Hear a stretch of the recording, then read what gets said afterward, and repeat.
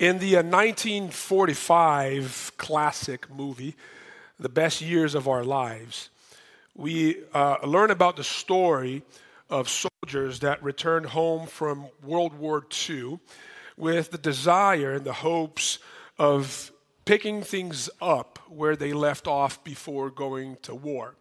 It tells us the stories of several soldiers, and it talks about their struggle and coming back to work and their family life and etc. And there's one particular story, the story of this soldier by the name of Howard. Howard is engaged to Wilma. And right before they get married, he is shipped off to the Pacific West, where he fights the Nazi forces. At the battles in the Pacific, he is injured. He loses his hands, his face is disfigured, and he returns home. And his worry, as you could all imagine, was, will Wilma still want to marry me? Will she want to share a life with me after I have become incapacitated like I have? And there's this particular moment in the story where he is in his VA hospital bed, and she is about to come and to visit him. And as she walks through the doors of his room, you could see the camera closing in his eyes. He is worried. He is anxious. And she comes and she pulls a chair and she sits next to his bed and she touches him and she says, "Oh, Howard, how I love you. I will always love you." To which he looks in surprise. His looks change, his eyes change. He's now surprised. To which he asks the question, "But you will marry me, you will love me this way?" To which she replies, "Well, you were never that good looking to begin with." I love that, because we all know how that feels when you are expecting bad news, when you are expecting things to go wrong.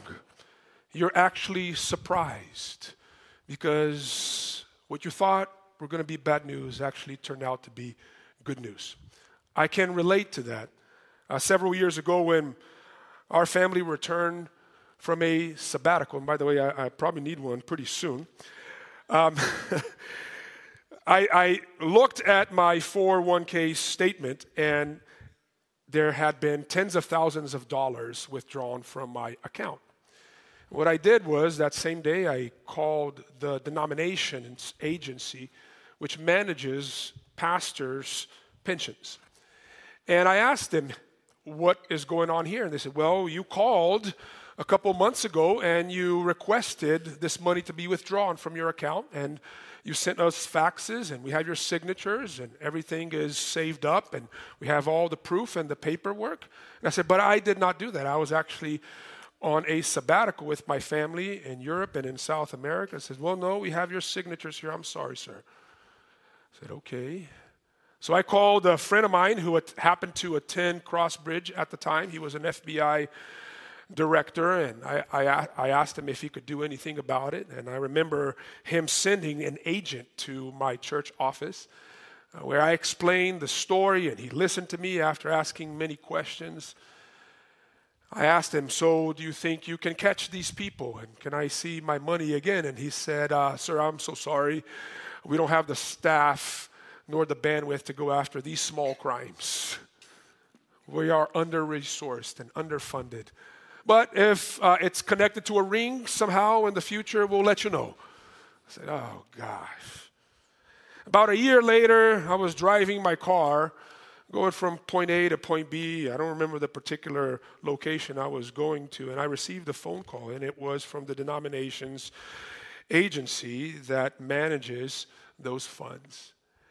And the director said to me, "Hey, listen, we were talking about here, and I'm so sorry what happened to you. And out of the goodness of our hearts, we decided to restore everything that was taken from you.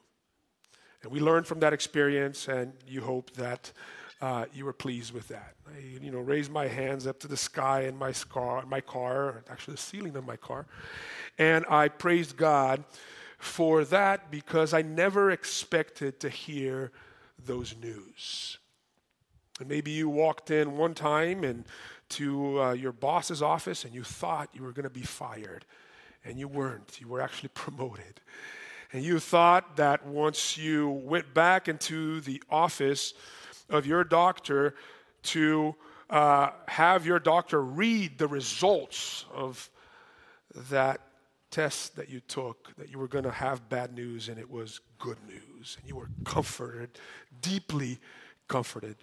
One of the encouraging things about the God that we worship, one of the encouraging things about this God that we together come and gather around his table on a weekly basis, is that this God is a God that is committed to our comfort, to our ultimate comfort. And I don't mean that he's committed to our comfort in a way that America defines comfort, but he is ultimately committed to our well-being and to our future. And there's something better about that, and that is that he longs and he desires to surprise us with good news when all we expect are bad news. He loves to see the look in our face. He loves the reaction in our hearts when sinners who are supposed and expecting bad news hear good news. And this is the God that is here today. The same God is a God that's here today, and he wants to bear good news to you. He wants to surprise you with good news. We started this series last week entitled Heaven in the Streets. We're looking through the book of Isaiah and preparing ourselves for a week of service that's coming at the end of the month. Last week we looked at Isaiah 1, and today we're going to look at Isaiah 40, one of my favorite chapters in Scripture. In fact, as I was studying this chapter, I said, man, I can't believe we're only spending 1 week in Isaiah 40.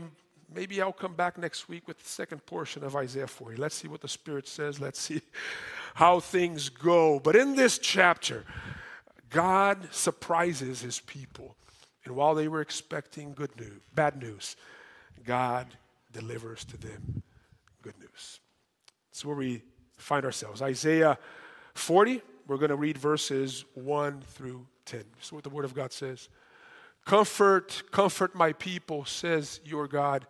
Speak tenderly to Jerusalem and cry to her that her warfare is ended, that her iniquity is pardoned, that she has received from the Lord's hand double for all her sins. A voice cries, in the wilderness, prepare the way of the Lord. Make straight in the desert a highway for our God. Every valley shall be lifted up, and every mountain and hill be made low. The uneven ground shall become level, and the rough places a plain. And the glory of the Lord shall be revealed, and all flesh shall see it together. For the mouth of the Lord has spoken. The word of God stands forever. A voice says, cry. And I said, what shall I cry? All flesh is grass, and all its beauty is like the flower of the field. The grass withers, the flower fades when the breath of the Lord blows on it.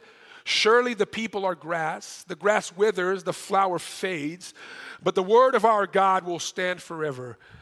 Go on up to a high mountain, O Zion, herald of good news. Lift up your voice with strength. Next slide.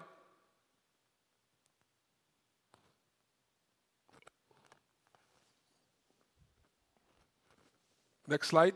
Was there another slide? No? All right, I'll finish it here. That's the problem with not coming with your Bible, which I, by the way, left in Key Biscayne. So we were in verse 9. Go up on to a high mountain, O Zion, herald of good news. Lift up your voice with strength, O Jerusalem, herald of good news. Lift it up. Fear not. Say to the cities of Judah, behold your God, behold your God. The Lord comes with might, and his arm rules for him. Behold, his reward is with him, and his recompense before him. Today, I want us to reflect on this passage in light of the introduction that I gave you and the title of the sermon, Too Close for Comfort. I want us to think about and reflect on the word of comfort that God brings to his people at that particular time, which is a word that is brought to us today. Secondly, I want us to look at the basis for this word of comfort. So let's look at the word of comfort, then let's look at the basis for this word of comfort. In other words, why can God comfort us with these words? There is a reality that substantiates the comfort that comes to his people and the comfort that comes to us. And then lastly, let's talk about what it looks like to amplify this word. That this word is not meant to be contained, it's not meant to be restrained in us and in our community, but it's meant to be amplified and to go out. And so we will look at that as well. First, let's look at the comforting word that we find here in this passage. The comforting word from God to his people that includes us as well.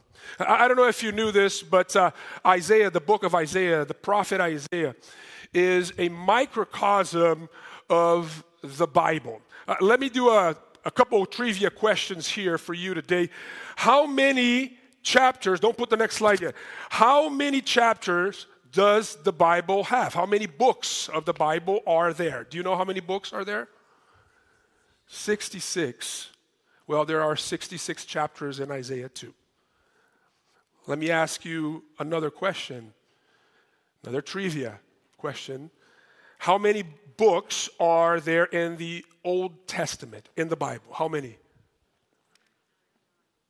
39 books. And how many in the New Testament? 27, right? Now, you just do the math. That was a math question. That was a math question. It's not a biblical trivia question because you're left with the balance. In the first 39 chapters of Isaiah, you find the word of God coming to the people. And it's severe, it's hard, it's harsh, because God is bringing up a case against his people that have deviated from his law, have broken the terms of the covenant. And God, in those 39 chapters, as he brings charges and warnings against the people, he also speaks of their imminent doom. Chapter 1 that we looked at last week is about that. God saying, you're coming to me to worship me, and on the outside, everything looks beautiful. But when we look into the way in which you live your lives out of this space, it's horrible because you're neglecting the needs of those who are most vulnerable in your society. I don't accept this worship. I'm going to do something about that. And so for 39 chapters, it's word of warning after word of warning. It's word of reproach after word of reproach. It's charges amounting on charges until you get to chapter 40. And there's something amazing in scriptures, in the way in which God tells us of how the world was created. That 40 is a time and a period that exists in our lives, whether it's days or hours or years of incubation for joy. Let me ask you this question: how many years did the people of God stay in the wilderness as they were seeking the promised land after being delivered from Egypt? 40 years. How many days did Jesus fast and pray before he starts his public ministry? 40. How many years is Moses himself out in the wilderness before he's called back to bear good news to the people of God that God was about to deliver them? 40 years. It's like a gestation period, which, by the way, is 40 weeks. There's pain at the very end, but there's a lot of joy that comes when that period is over. And in so many ways, this is the story of God's people here in the book of Isaiah. God is coming to the people and says, I know you've heard reproach. I know that you heard warnings. But the time has come where I bring comfort to you. I am coming now to comfort you, to give you the news that your sins have been forgiven, that your iniquities have been atoned for, that I'm about to restore you. The people who are now in captivity in Babylon, they're already fulfilling the sentence that God had given to them. They are in slavery, and God is saying, I am about to turn the tides. I'm going to restore you. I'm going to bring you back. You know, it's beautiful that in the Bible that before we hear the good news of our salvation, we have to come to grips with the bad news as well. Because if we don't come to grips with the bad news first, the good news just does not make any sense. And so salvation, that which God has brought into the world, comes to us only in good news, of good news, without couching and framing first with the bad news. We lose. It waters down the worth of that which he has done for us, the work of Jesus on the cross and in the empty grave. Before you experience God's salvation, his redemption, you have to first come to grips that you are a sinner. You know, when I was in my seminary days, I was exposed to this sentence, this line that has stayed with me and has echoed inside my heart and in my mind every single day. And it makes total sense. It talks about the bad news and the good news of that which Jesus has come to do for us. It says, number one, that you are far worse than you can ever dare to believe and imagine. Some of you are here today and you are aware of your shortcomings and your flaws, and maybe you're ashamed of some of the things that you have done in the past, and you say, oh, I'm not a great person. But well, the gospel says that you are actually worse than you think that you are. But you should also cheer up because God is far more loving and gracious and merciful than you can ever dare to believe and imagine. So at a personal level, you have to be confronted with your filth and your sinfulness before you experience that which God has accomplished through Jesus. You have to come to grips with the fact that you could not save yourself, that it had to be an act of his, and he was glad to do it for you. He had to do it, and he was glad to do it. At a cosmic level, maybe you are discouraged with the news that you hear from what you see in your city and what you see in your neighborhood. There's so many things that discourage us on a daily basis, and we're always reminded that one day Jesus will come to restore all things. But the only reason that he can restore all things is because things are broken in the first place. Now, maybe you are here today, and I don't know the reason for your distress. I don't know the reason for your disappointment. I don't know the reason for your pain, your suffering. But you may have come into this place, and you're filled with sorrows. And God is here through this passage wanting to encourage you, reminding you that he has done it in the past and he will do that in the present as well. There's been an ultimate expression and when he has accomplished that, but there are small expressions on a daily basis that remind us of what he is all about. He is a restoring and a transforming God. He is coming to you and saying, maybe you have been in chapters 1 through 39 for too long. Chapter 40 has come today. And I want to comfort you. I want to encourage you. Remind you that you have been forgiven, that your iniquities have been dealt with twofold, like as he says in the passage, that your days of war are over. Listen to the last words of Isaiah 40. God is speaking that to you. This is deep and encouraging. Verses 28 through 31. We have that one. Great. He says, have you not known? Have you forgotten? Have you not heard? The Lord is an everlasting God, the creator of the ends of the earth. He does not faint or grow weary. His understanding is unsearchable. He gives power to the faint, and to him who has no might, he increases strength. Even youths shall faint and be weary, and young men shall fall exhausted. But they who wait for the Lord shall renew their strength. They shall mount up with wings like eagles. They shall run and not be weary. They shall walk and not faint. What encouraging words to remind the people of the God that was in control of history, that was for them, to assure them of the future that lied in front of them. It's the same God that's encouraging me and you today. But there is a basis for this word of comfort that the Lord offers to us here today.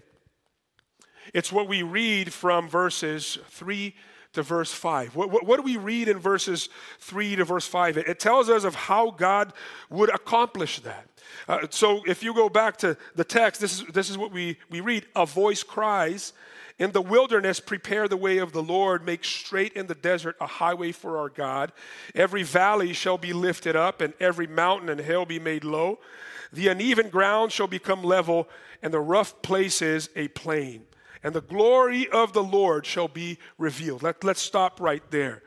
You know, the original listeners of the book of Isaiah, the original reader and the original listeners of the message of Isaiah, when they heard these words, they knew what it was all about.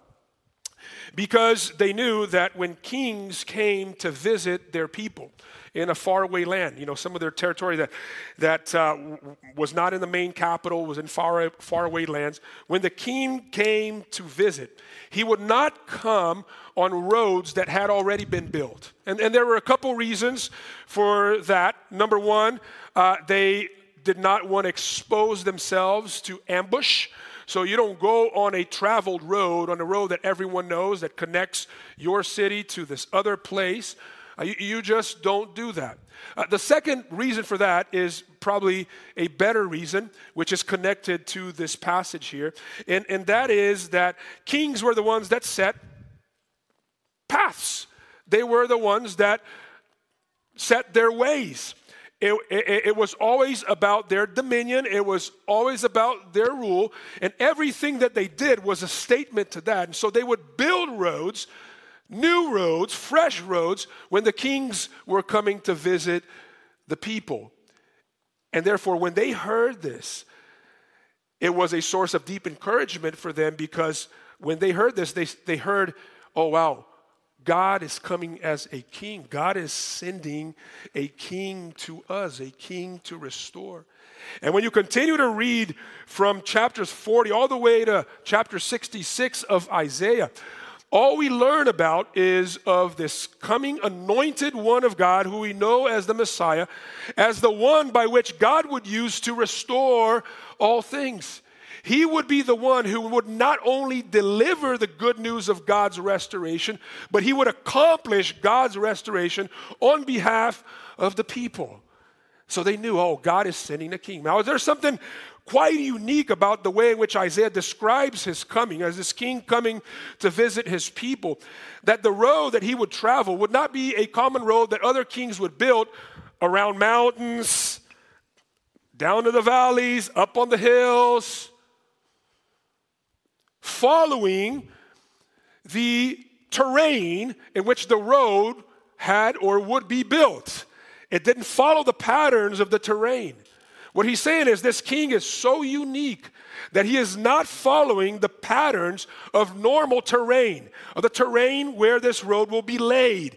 The valleys will be lifted up, and the mountains will be made low for this road that will be built for this king. What he's saying is his ways will be established. It's heaven coming down to earth. It's not earth going up to heaven. This is heaven coming down to earth. There will be a new season, a new rule where God will establish his ways among us. And you know where it will start? Where this king is going to come from? Where's the road built? It starts in the wilderness. This road is not built from a palace to the city. It is built in the wilderness into the city. And that is very revealing. If you know anything about how Jesus comes into the world, because the Savior that comes to us, he does not come from a royal family in a palace. He does not come from a court. He comes from the wilderness. This road is birthed in the wilderness. He is born in the margins. Let's stop right here. And I don't know if you're encouraged by that statement, but I hope you would be encouraged by that statement, because you know what this statement is saying? That he comes exactly from where you and I come from. He is born in our distress. He is born in our pain. You know, many of us, when we go through moments of pain and suffering in life, the classic question that we're all asking is, number one, does God even know that I'm going through what I'm going through right now? And does he even care what I'm going through right now? Does he care enough to do anything about it? Does he have the power to change things, to do anything about my situation right now? That's the question that we always ask. Does God identify with me? Does he have the power to turn the tides? And what this passage tells us is, yes, he understands exactly what you're going through right now. The moment of pain, the moment of distress, he identifies with us. And moreover, he identifies with those who live life in the margins. And number two, he does have the power. Look at the road that will be built. It will be leveled according to his glory. And that to me is beautiful, because you're sitting here today and you are receiving a comforting word from a God and his Spirit that knows exactly what you're going through right now. He identifies with you. And if you want to meet him, you must be both humbled and at the same time exalted. And it depends on your state here today. In fact, like my job, when they ask me, hey, what's your job on Sundays? Instead of saying my job is to open the word and to preach the word and reveal the gospel, I say something more. I said that my job, every time I come up here, is to afflict the comfortable and to comfort the afflicted. That's the job of every preacher. That is the job of the prophet here in the book of Isaiah. That is what Jesus has come to do. And what that means is, if you've come here filled with yourself, thinking that you're better than others because you have this beautiful moral life and you've built a business or a beautiful family and you're proud of that, you cannot meet the Savior on your road. You have to come down to his road. If you are to receive the comfort that he has to offer, if he's going to lead you out of any sort of captivity into the promised land, if he's going to lead you back home, he's not going to come to your road. You have to come down to his road. And if you're here today and you're completely discouraged, he is, just like the last verses, picking you up like wings like eagle. He's trying to take you out of the valley and bring you up to his road and say, this road was made for you. I have come to save and to deliver you. All the wrong notions that you have or had about me are now shattered because of the way that I have provided for you. Are you willing to meet him on his road? Are you willing to come down from the mountain and meet him there? If you're in the valley, Can you see his hand stretched out to you, raising you from your place of distress? Can you see him? You know, the most beautiful thing about this passage is also found in verses 6 through 10. Because the people obviously were overjoyed as they were surprised with what they thought was going to be more bad news, that chapter 40 was going to be about bad news, and it was actually good news. They're so overjoyed that the prophet, through God, has to come and remind them that those who are comforted by this word or any work of God should not contain and restrain this word of comfort. What does he say in verse 6? Look at verse 6. First word of verse 6. We looked at first point, verses 1 and 2. Then second point, verses 3 and through 5. And verse 6, a voice says, cry. Another version, it says, shout. You should not keep it to yourself. You should not restrain this word of comfort. You are not where the buck stops. The word must come to you and flow through you. That's why the title of this series is Heaven in the Streets. Because heaven should not be contained inside of us. It should not be just a future reality that we hope for. It should be brought by us to the people in the streets. Heaven in the streets. Do not restrain, do not contain this message. It needs to keep going. It needs to flow through you. Now, what is the message? Because obviously, the second question that he asks is, what shall I cry? But before I answer what the message is about, I want to tell you how we ought to shout out this message. How should this message be amplified through us, through our lives? Verse 9. Now go over to verse 9. Go up to a high mountain. I'm going to leave it right there. Go up to a high mountain. Now, what God was saying to his people in this context is when they returned to Jerusalem from exile, God would pave that road that would connect them from exile back home. But when they returned home, they should proclaim that which God had done in and through them.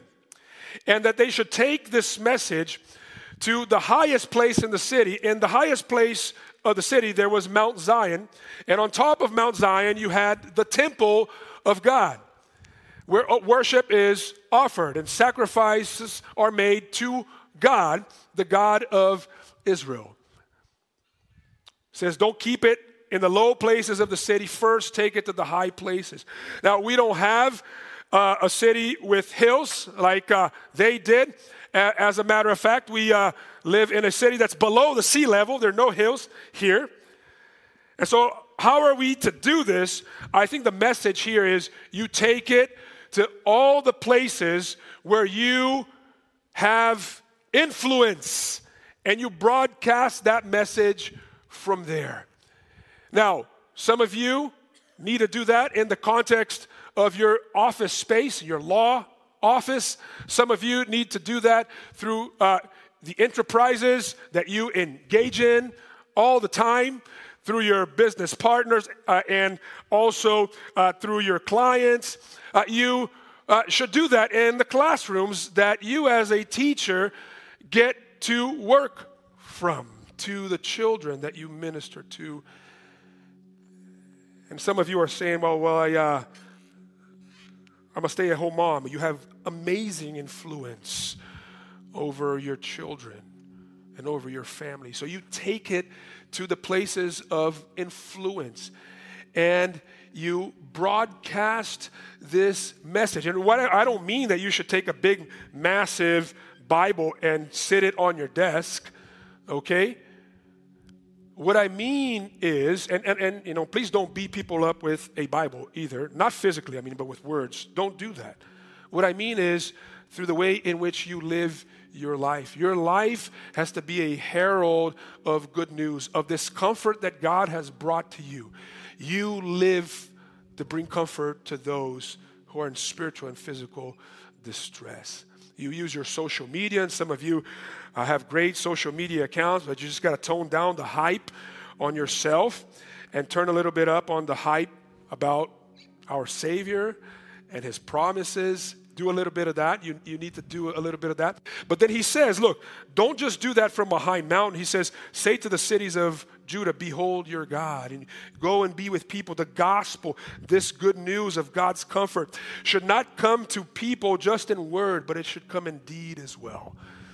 How do you communicate this comfort of God to somebody who is naked? Like James says, you put clothes on their back. How do you communicate this comfort of God to someone that is hungry? You just say, Jesus loves you and send them on their way? Is that how you do it? No, you feed them.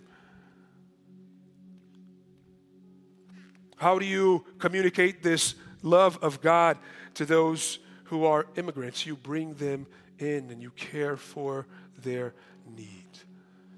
And in all peoples, you share, after caring for their needs, because the gospel has gone indeed, the word that Jesus is for them. And lastly, we find about the content of this word. So going back to the question, what shall I say? What shall I cry out? What should you and I cry out? I know I should do it from a public place. I know I should be with the people out in the calles and the streets. He says, this is the word that you should bring. I'm just going to read verse 8. That the grass withers and the flower fades, but the word of our God will stand forever. He's saying, life is filled with beauties and roses and gardens that we're always pursuing. And for some of us, the beauty that we are pursuing is a beautiful career. For some of us, what we're pursuing is a beautiful family. Some of us, it's beautiful romance. It's a beautiful bank account. It's a beautiful body. And you know what the Word of God reminds us is that all these things are like the flowers of the field. When the wind blows on it, it withers. They eventually withered and died. But you know what stands? The beauty that will always stands is the word of the Lord, this comfort. People can strip you of all of the beauties that you have amounted in life, but they will never be able to strip you of the beauty of the comforting word of God that says that you are loved, you are accepted, your sins have been atoned for, your warfare is over. And we know that word can never be robbed from us. Because 2,000 years ago, 700 years after Isaiah was written, and 2,000 years back, the Savior went up to the highest place in the city, a mount called Calvary. And she shouted with a loud voice, "It is finished. I have brought you home. All your work is over. Your sins have been atoned for. You have been forgiven. Your warfare is over."